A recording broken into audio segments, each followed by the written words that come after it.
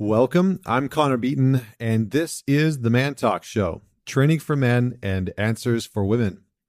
Now, this is going to be part 2 of the 3-part series on codependency and men. And again, I've had a lot of men reach out after the first one, and there were, lots of really good comments. One guy was like, "Oh my gosh, I feel like you were talking about me. I can't believe this."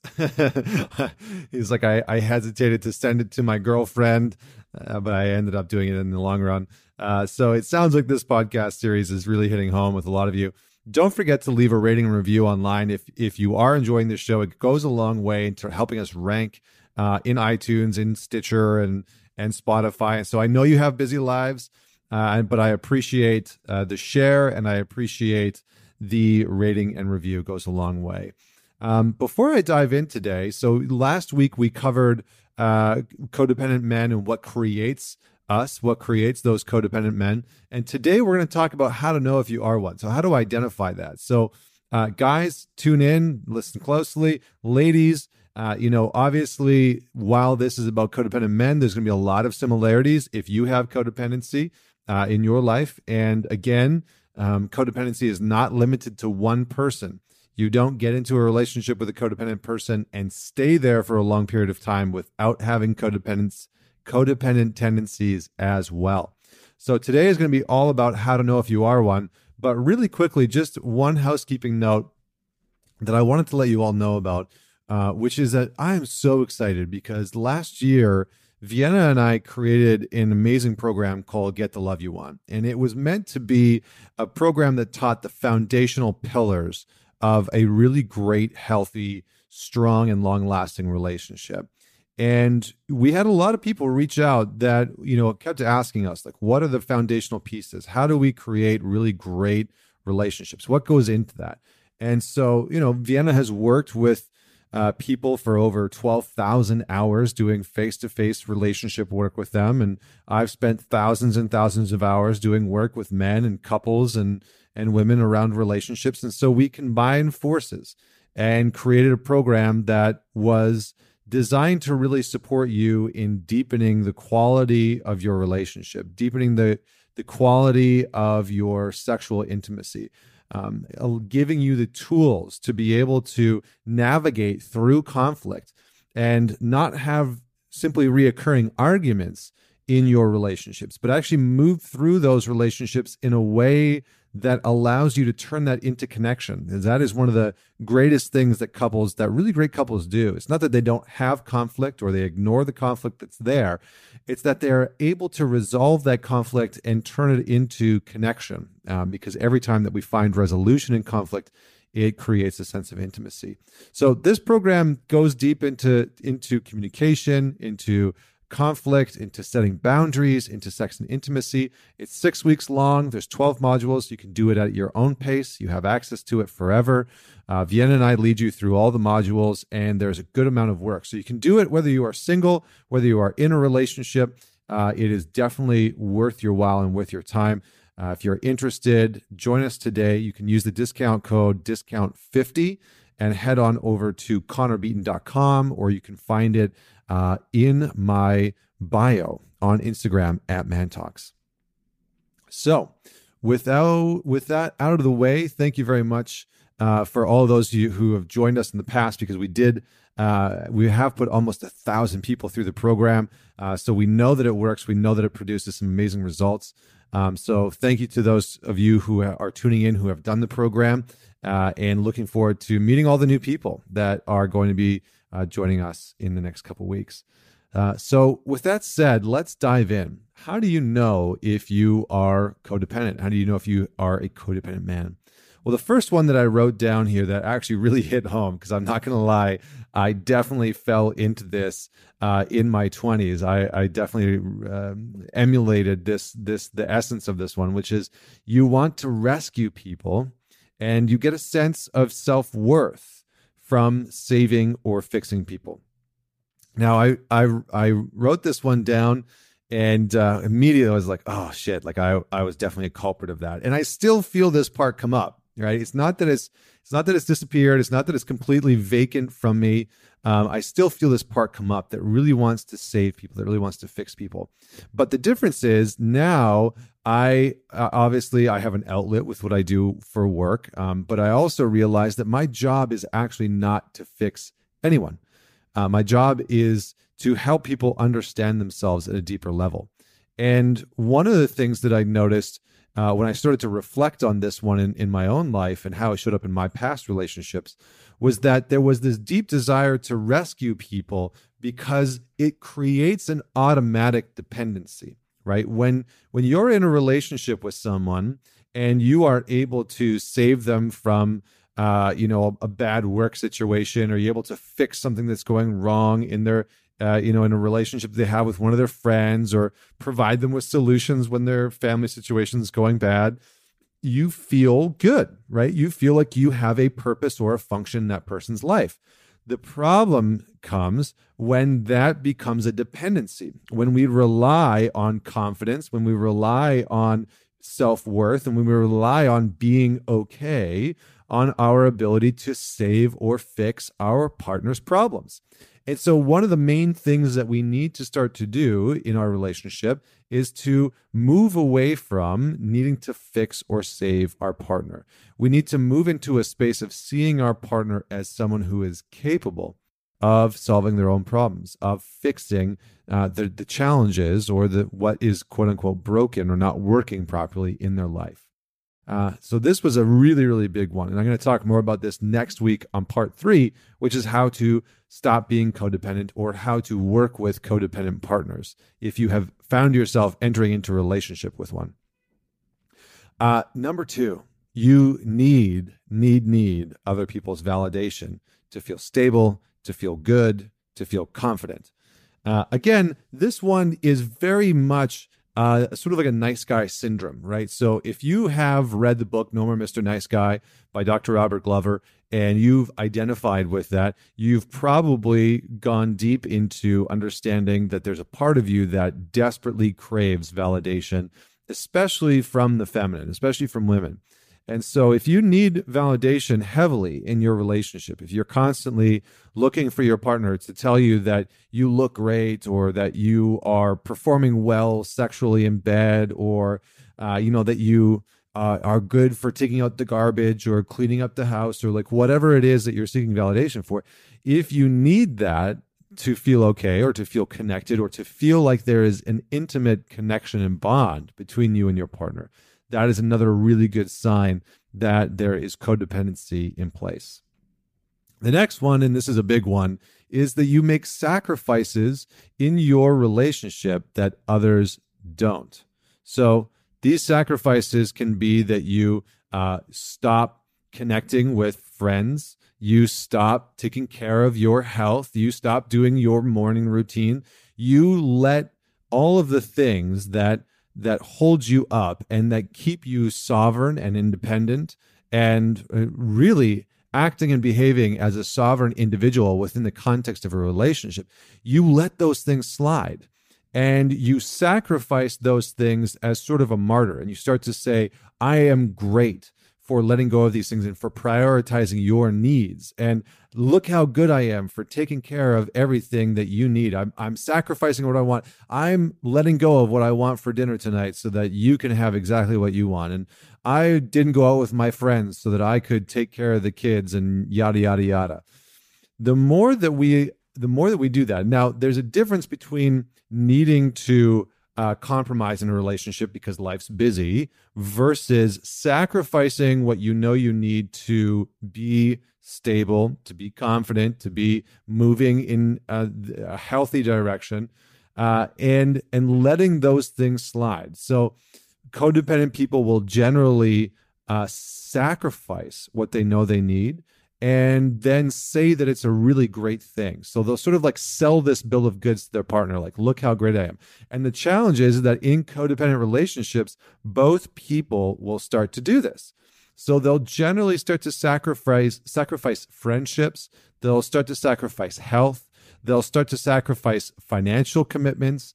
They'll start to sacrifice commitments at work, extracurricular activities, creative endeavors, and they'll start to let these things go and label it as good, that label it as making them a better partner because they are sacrificing that for something that their partner needs or that the relationship needs.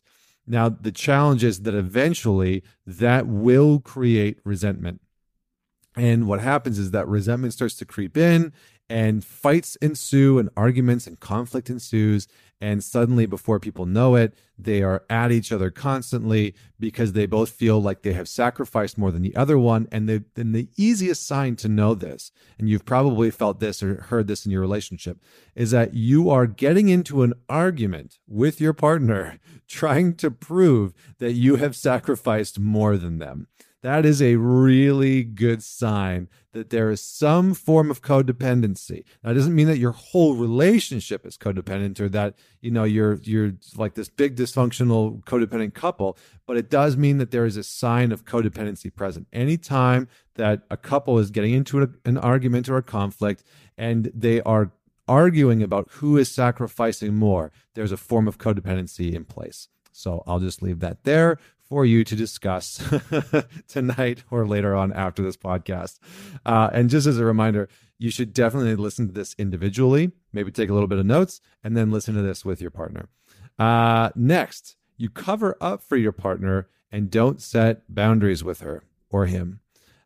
This is a big one, right? This is a big one that I have seen time and time again, especially when it comes to us men. Because guys, let's be honest, a lot of us want to cover up for our partner when their behavior is out of alignment because we feel, oftentimes what I've heard a lot of men say is that we feel, or they feel, like they are a failure for having their partner act in a certain way or not show up in a certain way. So they will make excuses for why their partner's chronically late. They will make excuses for their partner's anger and inappropriate comments at parties. They will make excuses for their partner being unhealthy, whether it's excessive drinking or drug use or gambling or, inappropriate racism or whatever it is. That is another form of codependency. There's a lack of boundary in place.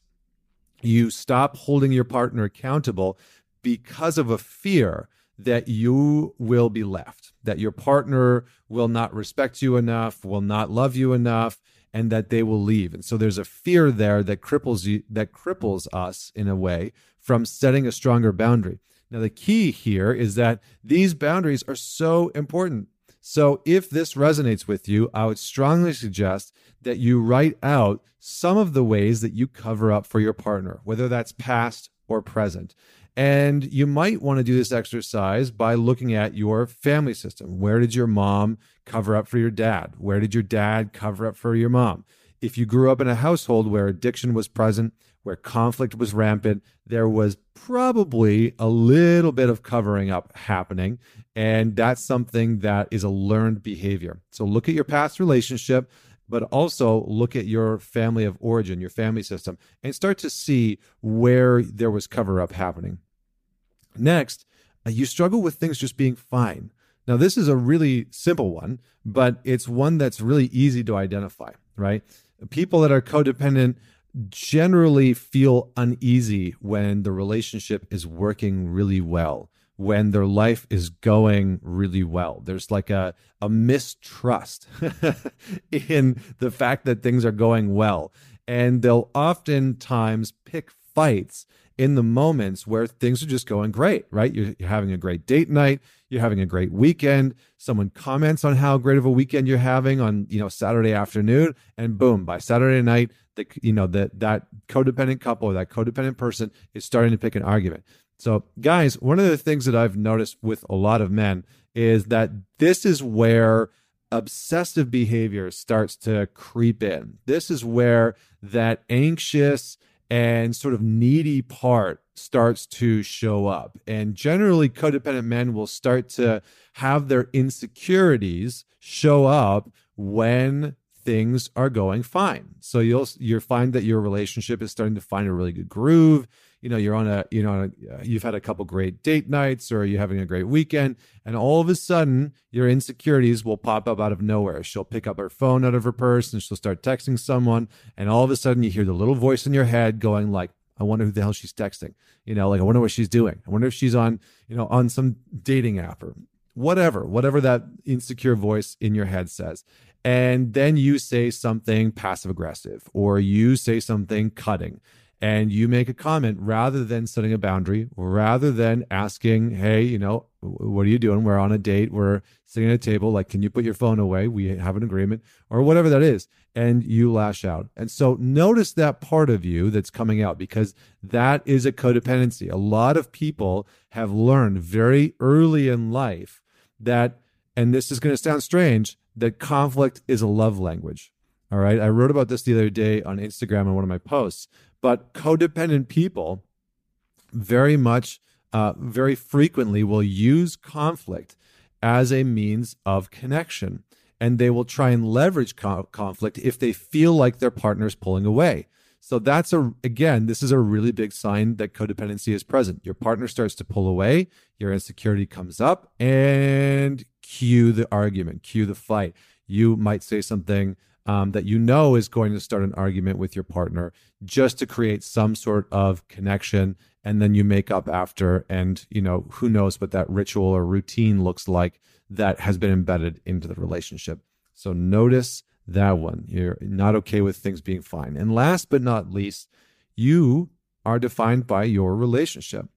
Now, if you've ever read Way of the Superior Man, David Deida talks a lot about how a man's purpose can never be his relationship.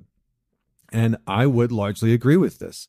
I have found time and time again that even the healthiest of men, if they get into a relationship and they make their relationship their purpose, very quickly will become dysfunctional, because who he is in the world is then defined by whether or not his partner is okay, whether or not she is happy with him, whether or not his family is working well, but more specifically, whether or not the relationship, maybe exclude the family and kids from that, whether or not the relationship is okay. And that can create all sorts of challenges. First off, what a man will generally start to do is that he will focus an immense amount of energy and attention specifically on making sure that the relationship is always perfect or fine. And that might mean that when conflict arises, he goes into a very reactive space of needing to fix it immediately. Because if his partner's not doing well and he's not able to fix it, he feels an immense amount of panic within him. And that causes him to lose the ability to function properly at his best in work, in his health, in his mindset. And all of a sudden, if his partner's not okay, he starts to crumble and sort of fall apart. And so codependent men are often defined by their relationship. And I hear men say this all the time, right? This is the epitome, and this is why I hate this saying. It's the worst relationship saying, in my opinion. This is where the saying "happy wife, happy life" comes in, right? That's a codependent saying. That is a saying that's basically telling men, as long as your wife's okay, you're good. And I get the essence of what this saying is trying to teach men, make sure that you are making your relationship a priority. But how most men take it is, I need to make sure that my life revolves around making sure that my partner is okay. And that creates an immense amount of codependency. How we start to separate ourselves from this, I'm going to cover in the next episode because I unpacked a lot, but I just want to touch really quickly on this last point.